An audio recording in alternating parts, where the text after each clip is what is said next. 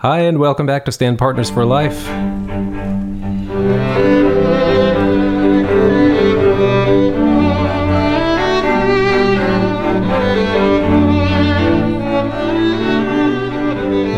this time, after a bit of a long break, we took a long break last summer. This one was a little different. Akiko, do you want to tell us why? I have been recuperating from a unfortunate incident at the gym. I took a bad step, fell on my bottom, and spent the next 8 weeks recovering. 8 weeks and counting.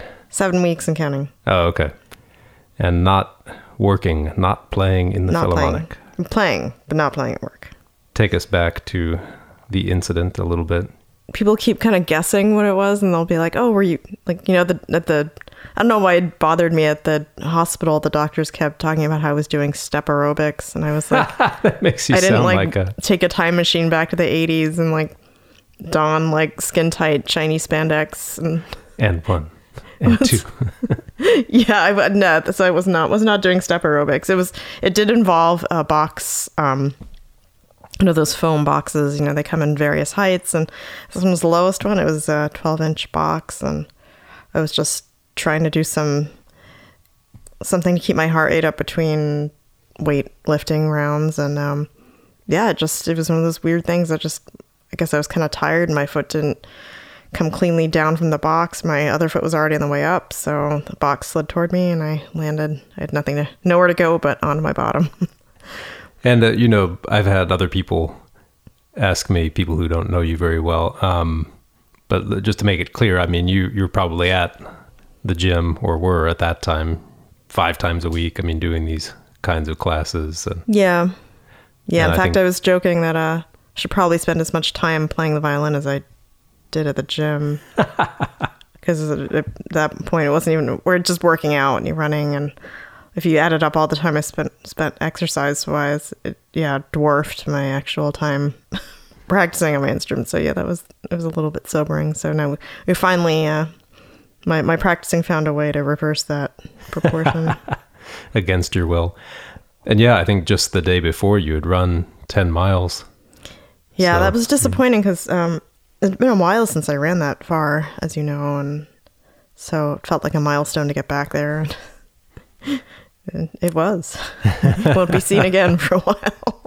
Well, I'm looking forward to you getting back to it, because you will. I know they didn't like the look of the fall and all that, so they called some paramedics who... They talked to me as if I were probably about 60 years old or older. Wait, and when did they ask you who was president and expected you to say it was Ronald Reagan? I do remember that, by the way. No, they asked me if I was on any medications, and when I said no, they looked really encouraging, and they said, "Ooh, very healthy." I'm not sure if they were thought I was kind of out of it because of the fall, or because they were trying to speak slowly to me. In any event, I'm sure. And they seemed so they wanted to really cheer for me when I said I wasn't on any medications regularly. And then they asked me, I think more than once, if I really was used to exercising. It was a little bit insulting. Covering their bases. I thought, other than having just fallen on my rear, I thought I looked like I was, in acceptable shape. Like maybe this is something I do more than once a year. They didn't seem so sure about that. So, yeah. Well, a little humbling. We got you to the ER with a little difficulty because you were in pain, and then, ER did a cursory check plus an X-ray and said nothing was broken. So, take this Advil and all that, and which you did for a couple days, and it was not getting better. It was getting much worse. As you recall, I got home and was almost instantly sure something was not right. And I tried to sit down on a regular, on the bed or something, and there was a terrible stabbing, burning sort of, it was strange because it was a pain that wasn't present until I triggered some movement or nerve or something, and so everything would be fine, and then I'd sit down or try to stand up, and then this horrible. I don't think there's any way I can actually describe how terrible it was. So, I try not to be dramatic about it, but so that pain stayed with me for the next week. I guess it was a solid week of going through that. So that wasn't so fun. Right. I mean, anytime you tried to basically get down or get up. Yeah. And still the doctors are pretty stumped by what that was. I mean, it was obviously some kind of nerve that I'd tweaked with this fall, but the doctors were stumped, and in the hospital anyway, that pain doctors had no answers. And so that's not so encouraging. Well, we're skipping the fact that we went back to the ER and then they did a scan and found there was a fracture. Which is why I ended up hospitalized, but yeah. Yeah, fracture of the sacrum, which I pronounced sacrum for the first couple days. I think we made a number of Rite of Spring jokes. Right. That's true.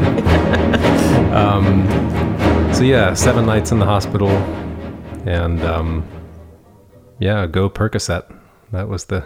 Yeah, for anybody who's wondering what my painkiller of choice is for some horrible, otherwise incurable pain, it's Percocet. But did have some side effects, and they did warn you to get off it within 2 weeks if you could, and you did. Yeah. So thank goodness for that. I was on so many medications in the hospital. It was kind of staggering. They'd come in every 90 minutes or so and shoot me up with something else that didn't work. And and yeah, other than that, it was strange. I was actually, after a few days thinking, I actually have not been bored. Everyone was like, you must be going crazy in this hospital room. I literally could not get up out of bed. I think that it's possible that I'm exactly the kind of person who takes to bed rest very naturally. Yeah, sure. And you discovered the Great British Baking Show. I did. I started your convalescence. It's an unfortunate timing of getting into that show and being unable to move very much because I rediscovered my obsession with sugar, and at the exact moment I was unable to physically do anything about that, other than bake and eat. So. And we watched some good movies and had a few good takeout meals in the hospital. So. Oh, but you didn't. But you didn't get into the things that I actually made. Oh, well, since you got home. Yeah. Well, because of my newfound courage, after watching this show, I thought, well, these people can throw together a tray of cream puffs, and on top of it, they can, make a showstopper cake with the cream puffs involving like an entire chocolate sculpture. And I was like, these people can do this in 3 hours. I'm sure I can put together a halfway decent birthday cake for you. Halfway? That was an amazing... First of all, it wasn't even a cake. I didn't burn down the house, and I didn't burn my hand off. So. I mean, this was a sculpture of cream puffs. I have a picture. I should post that picture. My little half tower cream puffs. So yeah, it was, I think, a nice surprise for you. It was amazing. I was shocked. So this is one of my projects during my convalescence here. Does it relate to performance? Performance anxiety on the violin? Anxiety in front of the mixer? I mean, my personality is just like, and I really become sort of paralyzed by my inability to predict how something's going to turn out sometimes. And there's definite, I wouldn't even call them parallels. I think it's just, it translates so directly to playing for me. So maybe I need to watch hours and hours of a show about playing the violin. Maybe that would inspire me to just get out there and do it, But fortunately, since no one's expecting me to turn out world-class or even high-level baked goods on a regular basis, I think that when it happens, everyone's astonishment is reward enough for me. But I think that that's not quite the case on the violin. So so since then you haven't been at work, and right. in fact we both, this happened right before the LA Phil was to go on an Asia tour. Right. Well, the LA Phil still went on the Asia tour, but just we didn't go. Really? They went without me? I didn't hear about that. But we knew, pretty much as soon as you fell, we knew you weren't going to go because, fracture or not, with that much pain, you weren't going to be getting on an airplane. Yeah, well, that one guy, the first guy, thought I'd be fine in 5 days, so... Yeah. There was that guy. And then, but yeah, pretty quickly, I think we figured it out. But I think at that point, we still thought that I would go. Right. But then once it was clear, I mean, once you'd been in the hospital for a few days, it was like, even if she comes home tomorrow, we don't have any family out here. And so it was clear I needed to be here to take care of you. And luckily that was just fine with the orchestra. So the first couple stands of the Philharmonic looked a little different for the tour, but I hear that they managed okay without us. I think they did. Unfortunately. They got by. It's just we'd like to fantasize about being irreplaceable. Apparently it's not true. Everybody at work, obviously, since I went back to work after the tour, so that's been 4 weeks or so that I've been back. And of course, everyone asks about you every day, which is nice. And I'm sure concern is turning to morbid curiosity, but yes. So, yeah, at first it's like, how's Akiko? And like, how is Akiko? And then, so how's Akiko? I think the word is now where. Where's Akiko? Well, I mean, look, your neurosurgeon, right when he saw the pictures, he said, that's going to be 3 months before you can work again. So we're only a little more than halfway through that. Yeah, so. We like that guy. We'll see. So, I mean, how has it been? Look, in some ways, it's everyone's dream to not show up to work tomorrow. But tomorrow stretches into weeks. And we covered this a little bit, and we had a whole episode about injuries and all that. But now that you're still in this one. And this one, it's funny. It's like, what would you rather have? I mean, in this case, I'm actually able to practice as much as I want. Standing up. As much as I want. So yeah, however much that is. But yeah, I haven't tried sitting down as much because, of course, sitting down isn't as comfortable. But even from, I think, 1 or 2 days after I got home from the hospital, I had an urge to play. I think it was just, I just felt so out of my normal routine. Not that practicing was going to restore my normal routine, but, I think I just felt like I was vanishing. Like I could barely move around the house really. And I was just so relieved that I wasn't in terrible pain anymore, but, I couldn't really parent my children. And it was amazing to me. I thought, well, look at this. I can play. I was taking the Percocet, so I guess I was kind of out of it. I felt a little swollen from all the medications. I didn't feel totally right, but, and I hadn't played in 10 days since I'd fallen and been in the hospital. So, but it was nice. And I have found this, like when times of, sort of emotional distress or whatever, that, it's sad to say that has to bring me back to the island, but it's definitely kind of a soothing thing to come back to. I feel like I think to feel that that's still there is reassuring. So, I think I felt reassured. That's probably the right word. And I felt the same since then, and I even more so not being at work and not playing. I'm really worried even now about my stamina not being where it needs to be when I go back. Yeah, I mean, sometimes the beginning of the season can be a little bit like that. Playing feels okay, but then you forget how it is to play a 3-hour rehearsal or whatever it may be. And actually, I just ran into one of our colleagues who we happened to see in the emergency room at the exact same time that you were getting this fracture checked out. They called a colleague's name and we both did a double take. We're like, oh, they're here. And that person had to miss the tour as well. And I was just talking to them at work and they said, yeah, coming back that first day, I thought I was ready, but we got halfway through the overture and I was just like, I'm out. Yeah, I'm concerned about that.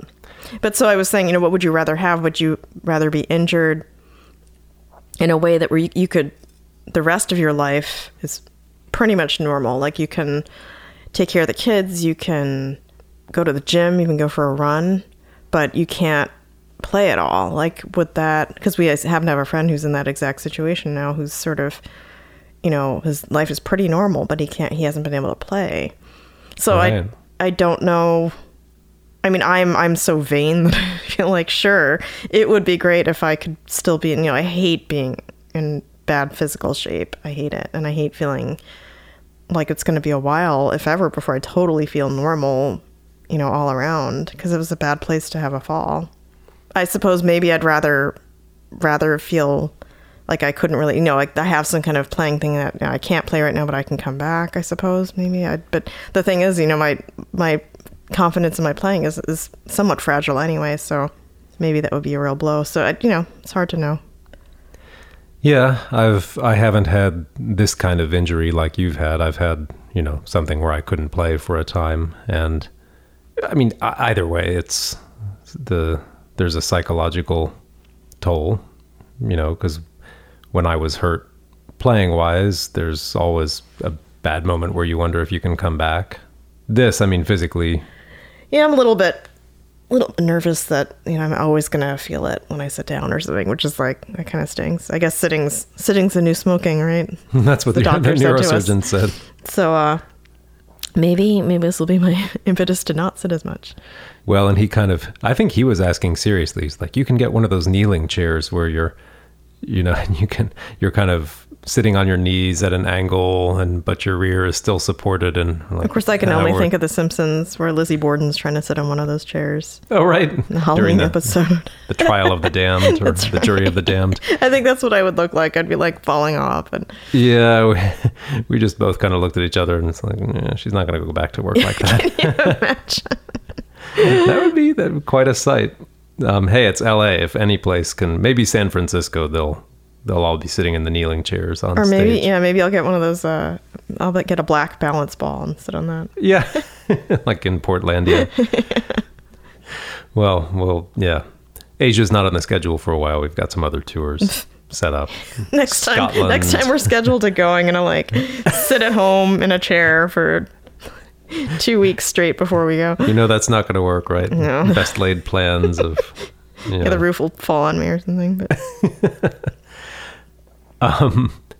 Well, I thought that this would be, since we're easing back into now our episodes, there have been quite a few people who have written either asking, when are you guys going to put out another episode, or with other questions. And I thought maybe we could take some emailed questions. Sure. Now the armchair orchestra musician here. Sorry. Right. Yeah. You're going to have to imagine what performing Akiko would say. See if I remember. And just before we do that, I did want to let you know about a couple exciting things in just a few weeks now. Yeah, coming up. I'm actually going to be traveling, sadly, without you, partly for reasons of fracture and partly because you may or may not be at work at that point. But I'm going to be covering the Fish-Off National Chamber Music Competition on behalf of Stand Partners for Life. That's going to be exciting. That's a competition I never actually participated in. Did you? No. Did you? I mean, were you ever close to? No. Taking a group there? No. I sort of. Like I missed the whole. I never really went to music school for real. So. Well, not until grad school. Right, but like the whole era of being serious about, it didn't happen to me. So. Yeah, my closest connection to the competition is that I joined a group, a string quartet, after they had gone to Fish-Off and got not the first prize, but I think the second prize. Not first prize? Yeah, they got the not first prize. So this was the 1996 Fish-Off Chamber Music Competition.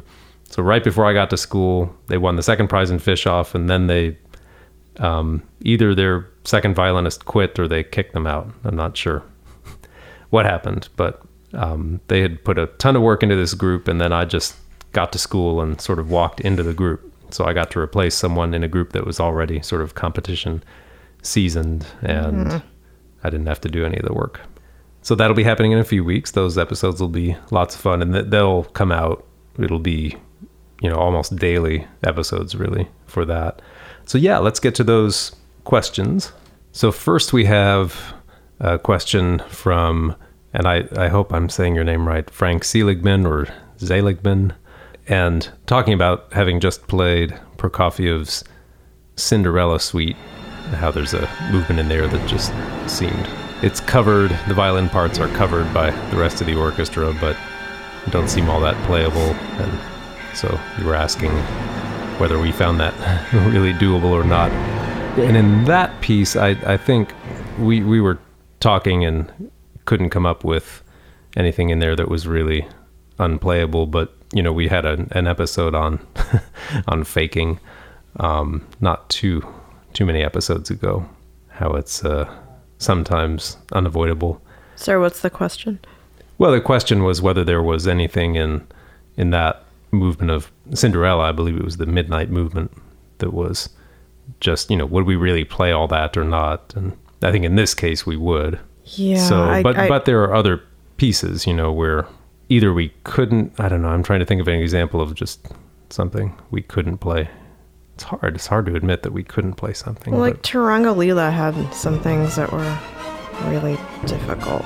That's true, the Messiaen that we did. It's not that I make it sound like I'm really reaching to find something that I find really hard to play. So that's not. Plenty of things we don't play perfectly. Sure. But as far as things that we would just say, look, was, you know, we just can't play this. We're not going to try. Actually, you know the part in American in Paris, the Gershwin that I'm thinking of? Yes. There's a part that's so fast with these scales.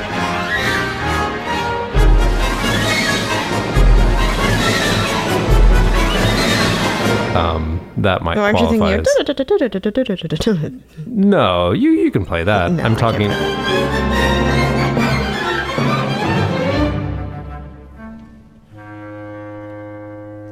No, I'm talking about... I don't even think I was thinking... Yeah, I mean, I'm sure that, but I mean, that thing, like, it never sounds good.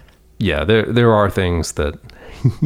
And mostly, as you pointed out in your email, one of the criteria for whether I'm going to try to play something perfectly or not is whether it's covered. By the way, that's a really annoying thing, isn't it? It's an argument for not practicing before the first rehearsal, by the way. You can always say... Spend like an hour on something, you're like, what? You can't even hear it. I know. Yeah, I'm going to, see how the first rehearsal goes and see what matters. But don't you hate that when sometimes a conductor, practically before you've even gone through a brand new piece, I guess I'm talking about a premiere or something like that, in the first read through, they'll say, okay, first violins, slowly, let's do these 8 bars, slowly, not quite right, again, now a little faster, okay, now let's add everyone back in. It's like, percussion, you're like, come on, you can't hear a single note of that. What was the point of... That's just asserting your superiority. Yeah, or they just can't tell what you can hear and can't hear. But that's true, because they're sitting right next to the violins, so that's what they hear. There's got to be a name for that. Kind of proximity... Yeah. Obsessiveness syndrome. Yeah. POS. Nice. So, but we did... the title of that episode, I think, is Fake It Till You Make It. And that's all about when it's appropriate, or when it's... when and how to fake. What constitutes good faking and bad faking. Yeah. What does constitute good faking? See, this is one of those things, since I haven't been at work, I kind of forget. You've lost your faking chops? I'm like looking like a piece of dirt. Well, rhythm and dynamics are non-negotiable. Yeah, especially when you are done playing is non-negotiable. We talk about that. It's like, yeah, it does not matter if you've practiced your part to death and you finish a little bit after everyone, because that's just not helpful. So yeah, let's just make sure you always keep your ear open no matter how well you are playing or faking. Just, it's not worth anything if you're by yourself at the end. Right.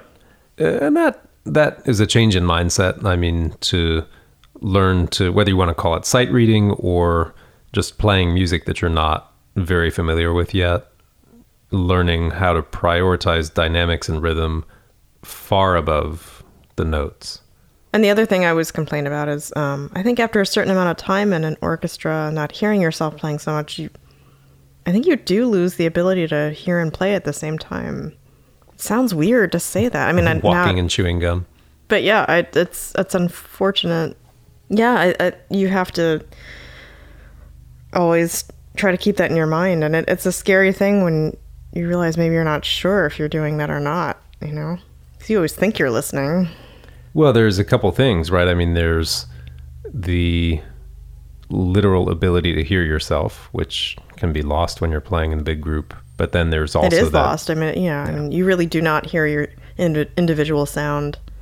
But then there's the finer, the inner ear skill that erodes when you're not, honing it all the time. You can literally hear yourself, but you'd be so far out of the habit of listening for detail that it's almost like you're not hearing yourself. It's weird. It's like if you practice on your own and you're in an orchestra, you can, what you're feeling and what you're imagining is coming out. Those things stay close enough. But if you're not practicing correctly, it's not as if no one practices, but somehow they're not doing it right, or it's just maybe over time it erodes. And, and then that disparity between what you think is coming out and what is actually coming out becomes a problem. Well, that's the whole trick of recording yourself and doing it regularly enough that you can sort of keep tabs on where those things are. Yeah, it's almost as if what you're honing is the ability to predict what is happening based on the physical movements. Physical sensation. Agree. Yeah. It's a strange skill to be working on, but... Well, I think that's almost the whole ballgame, because if you can get those two things in alignment, then you can really fix what your problems are. But I think a lot of people think what they're fixing is... What they're working on is not what I think they need to work on. Right. Man, we got the Pasadena police helicopters are out in force at the moment. Why drive when you can fly? Why drive when you can disturb like thousands of people at one time?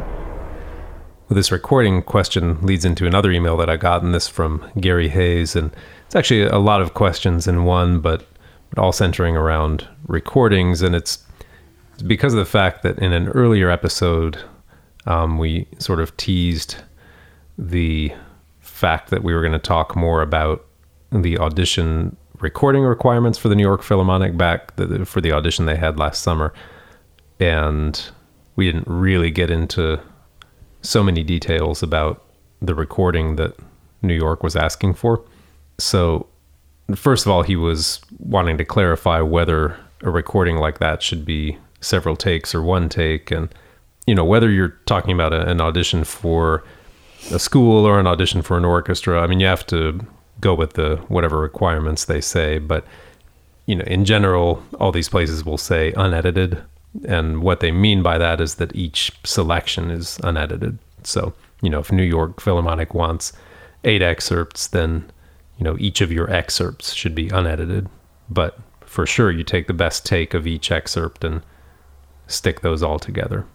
And if it's a school audition, they want this concerto and this sonata and this thing. And generally that means each piece or each movement is an unedited take. Anything I'm missing there? No, I'm just thinking of your poor unfortunate student who didn't realize that. He thought it actually had to be just like first time through. Right. I once did know someone who, really wanted the audition recording to represent their playing most truly. And so sort of decided on the recording time, turned on the recorder, and they said, whatever's, the first take, that's what I'm going to go with. And it's hard to make your first take the best one. So you don't have to do that. Yeah. I mean, it's funny because I do, in my limited experience, it's like there's some magic to that first take that does sort of dissipate over multiple takes. But this poor guy really took it to heart and was much too honest about his interpretation of that rule.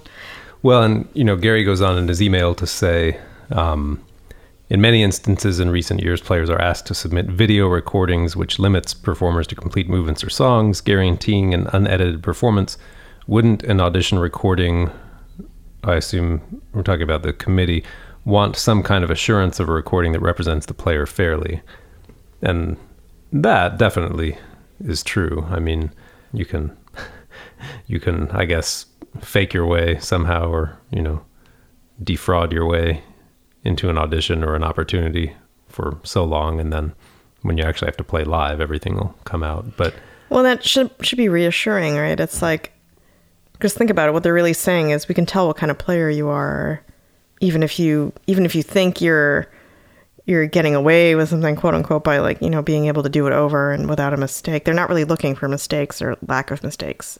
Although, I mean, sure, if you leave some glaring errors in there, they'll think, well, they couldn't get a better take, possibly, but really what they're saying they're looking for is, they can tell quality of a player that's sort of outside of like tiny, things that always catch our attention, the scratches or this or that. That's not what they're really focused on. They're thinking, they can tell if this is someone good, whether or not that happens.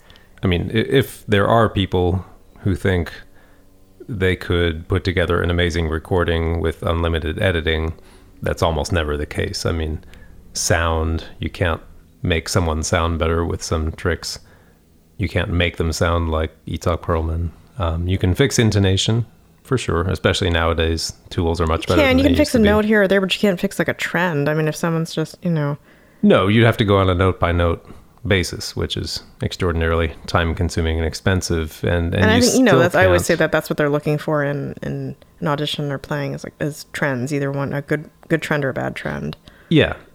I mean, and in that, in that case, your editor would have to be someone who had as expert an ear for intonation as someone sitting on the committee. So then you may as well get that person to just play the recording for you. And you also can't fix shifts very well, like the kind of shift someone does, the kind of string crossings someone makes. I mean, there are just a million things on the violin that are still hard to fabricate. So Yeah, what do you think is the hardest? To me, it's like the sound quality, but that's like composed of someone's the vibrato, yeah, bow the vibrato, speed, that you still can't. vibrato, bow speed, and bow pressure, and you add all those things together.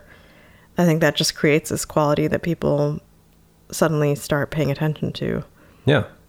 Well, like I told you the story recently of someone playing me something over the cell phone, and this happened to be a so-called a wild recording, meaning there was no editing or anything like that, and it wasn't a commercial thing. It was just somebody off the cuff playing for, I think it was 5 seconds, and they were asking me they needed to know what piece it was, and I heard it for a second, and I knew, okay, it's Glazunov Concerto, and then I was like, who is that?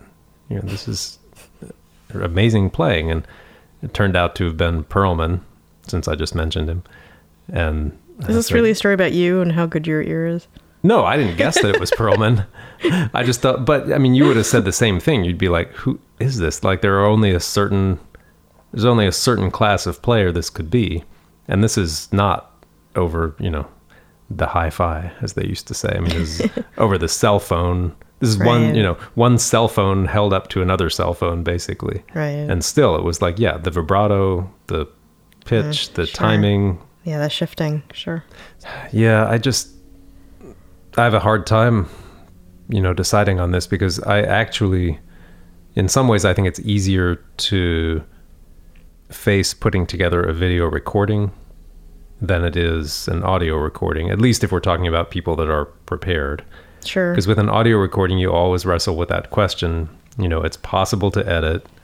It's Right. possible to sweeten, to pull all kinds of tricks. Is everyone else doing that? Do I need to? Whereas with video, it's kind of like, But don't you worry so much? You're so much more self-conscious, right? with video, Yeah. I mean, you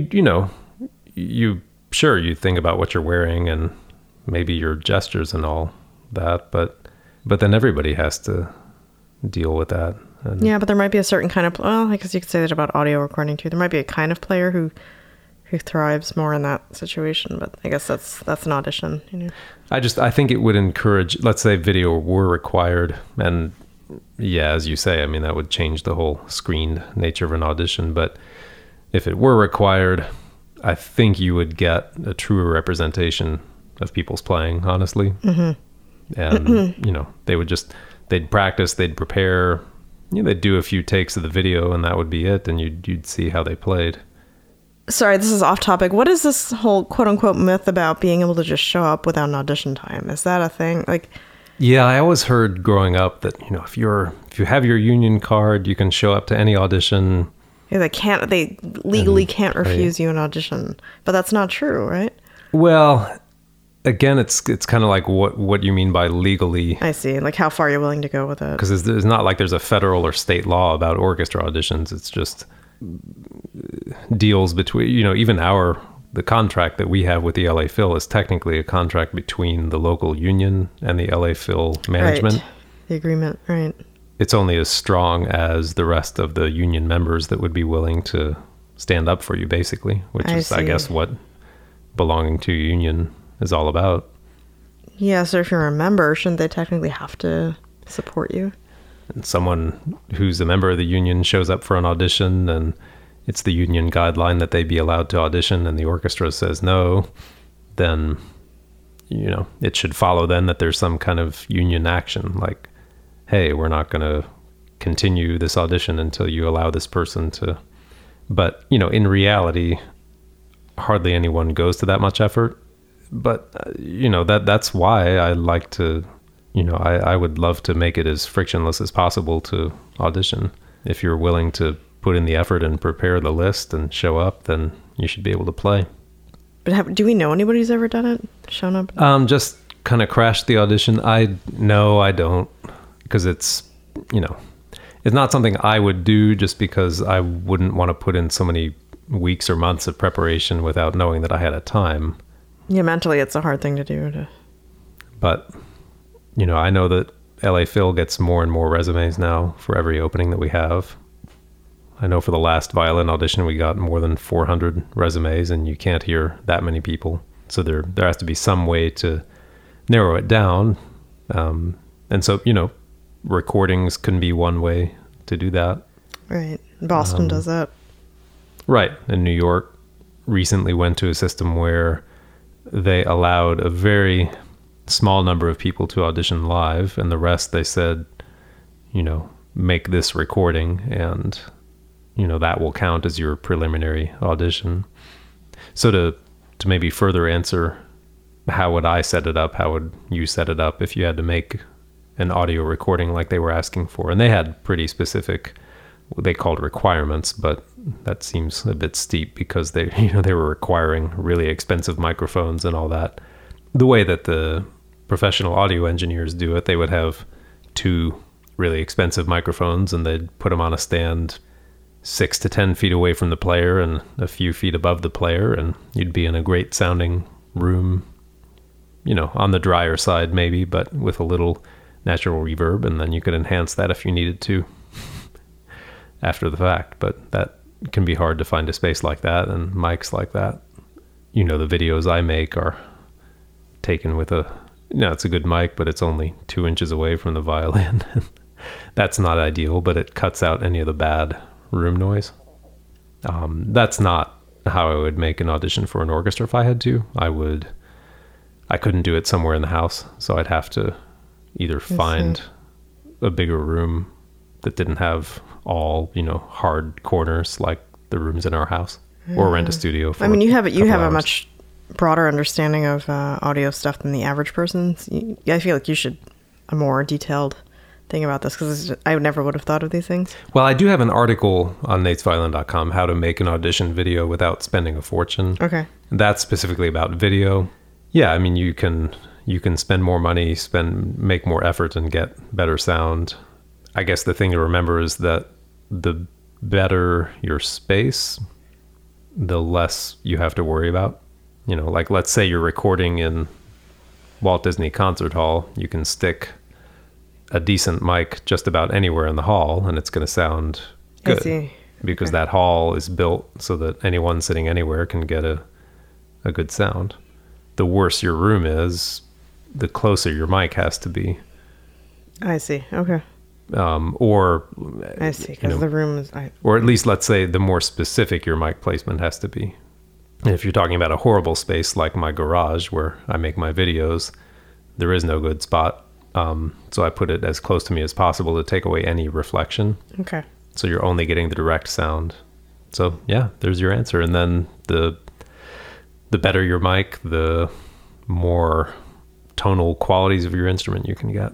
So okay.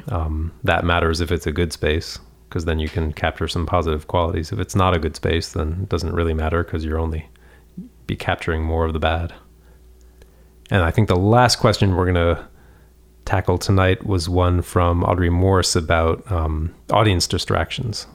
And she was playing a concert recently where that became an issue. And so do we ever deal with that? And I think I did mention a while back that it's getting harder and harder for me to deal with those, strangely. You'd think it'd be easier, but it's harder. You mean you just notice them more? Yeah. And this is weird. When I was a little kid, I used to like when somebody would clump in or out.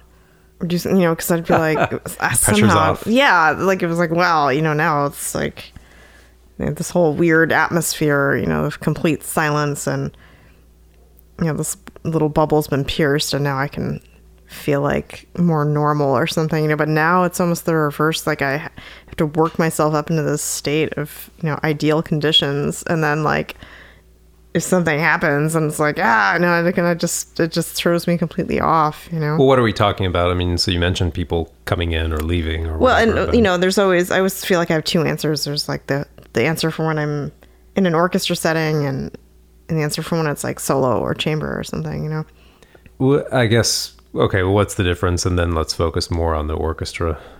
Okay, version. so, if it has a much bigger impact on me, I think, if it's obviously if it's solo and I don't know why that is. I don't know if it's like, I think I come up with this like ideal situation in my head when I perform, and this person was not part of it. This person, whatever is happening, they're leaving or so I think that's why. But so let's say an orchestra, it doesn't bother me as much. I mean, it doesn't have as much of an effect on the overall performance, obviously, because it's it's an orchestra. So, and which is what I like about playing an orchestra. It's like these little things, the sum total is it's not changed by this one little thing. So so that's nice. But I do personally feel it, and more than I used to. It never used to bug. I never even really used to look out there, I think, between movements. Well, Disney makes it easy. I mean, I must say, Sure. we can see the audience. You can see it We're more closer, easily. and we can see the audience so well, and in a way that's nice. So if it's a chamber performance, I feel less nervous if I can see people. You want to be playing for individuals. Yeah, I almost. don't like just seeing black. To me, it's just like, it makes me feel very isolated to just see blackness. I feel cold. I don't, and cold is sort of the opposite of like a good flow word. You want warm, Right. and you don't want cold. So yeah, so personally, that's not good. But say in an orchestra setting, also, I think I get nervous for orchestra concerts, as and that same thing applies. If I just see blackness instead of faces, it makes it harder for me to perform. But yeah, but seeing people leaving, really, it bothers me. I don't know what it is. And I think of when we go to the theater, which we like doing, and how I assume that person on stage can see me. And I think everybody in the audience at a theater performance feels that way. Yeah, I mean, do you feel like it's because they're speaking to the audience? That because I half imagine, like, if I were just to get up in the middle of a scene and leave, That they would say something. Yeah. Yeah. that they would just, You could Hey, become wait. part of it. Yeah. I am bearing my soul here, and how dare you walk out and you. Yeah, I think because it's like they're trying to talk to you. It seems really directly rude. And I think you're right. Are we trying to do the same thing? Yeah, but it's much easier to tell yourself that it's not that, I think. That's Especially true. if it's not a piece you're enjoying. You're not. You mean as the player? No, if you as Oh, the audience in the member, audience, like they okay. it's easy enough for them to say, "Well, this isn't speaking to me." They're not actually speaking, Right. and we're not. I Well, mean, and it's we're not true, it's looking at different. them either. Yeah, and there is a difference. Yeah, but I always look at it that way. It's like, how rude. Like, you wouldn't just walk out in the middle of someone acting in a play, but you feel like it's okay to get up and leave in the middle of this movement, and yeah, to me, it's like, if you have to leave between movements, I get that. Like, I understand the urge to flee, but like, I just feel like it's just, there's like kind of decency that's not being observed if you're running out in the middle of the movement. I know. Yeah. Maybe And it's you know your, what I'm talking about. It's your neurosurgeon. He's been called to Yes, I'm a sure all violinist that's neurosurgeons. fallen on her, fallen on her butt. Yes, I'm sure that's why they're leaving. Well, then people try to tell me, like, well, your audiences are a little older, so maybe they've got some kind of, medical issue like themselves they need to attend to. It's like, well, okay. And I try to tell myself that, but it doesn't always work. I still get annoyed when I see people leaving. One of my favorite stories about Asa-Pekka, of course, the beginning of the Franck D minor symphony, the cell phone ringing. And so, we start playing and, the cell phone goes off in the first 5 seconds or something. And I feel like this is kind of early on. Nowadays, I feel like it happens more, but back then, right, it seemed really rude. Yeah, cell phones were your not mobile phone. If you can imagine, your satellite it was not phone as common going to have your phone on. Or so he turned around to the audience and just stopped conducting. Obviously, he just looked out there, and we all stopped, and he would just stare at everyone and said, "Take that call." So everyone burst into applause, and it was like, that's how it should still be. Big moment. So that's one way of dealing with audience distraction. Just head on, just turning around and calling them out. But so to answer the question, it does bother us, and it takes effort to, and sometimes I can't look out there. If I know that it bothers me to see people leave, that's my trigger, seeing people walking out. So I just have to not look. Well, you heard about in a performance of Hamilton, or did you read about this? No. How someone was, that everyone had been warned against recording with their cell phones. He said you'll be ejected if you do. And so Lin-Manuel Miranda was performing, saw somebody very close with a cell phone out, and actually worked it into the verse, changed the lyrics of the song, and awesome. Chided the person in rhyme. What? Yeah. See, this is why we're so uncool. I mean, it's one of the reasons. Yeah. Then it got all the press, and the message was sent. Don't screw with the cast of Hamilton. We need to work on better ways to stick it to the audience. I think. Well, we'll get there. I think you need to have like a years long wait list of people dying to see you in order to be able to even think about pulling that one off. So, bravo, Lin-Manuel Miranda. Well, we'll close with that, and we do love getting your questions and comments. And now that you're sitting more often, I think we can probably get you in front of the mic more often too. I thought you were going to say you can get me back at work more. It's not quite there yet, but more on that later when I actually get back to work. Well, but definitely more from the Stand Partners, and then starting on May 10th or May 11th, look for episodes from the Fish Off competition, live from the Fish Off. Yay, South Bend. All right, we'll see you next time on Stand Partners for Life.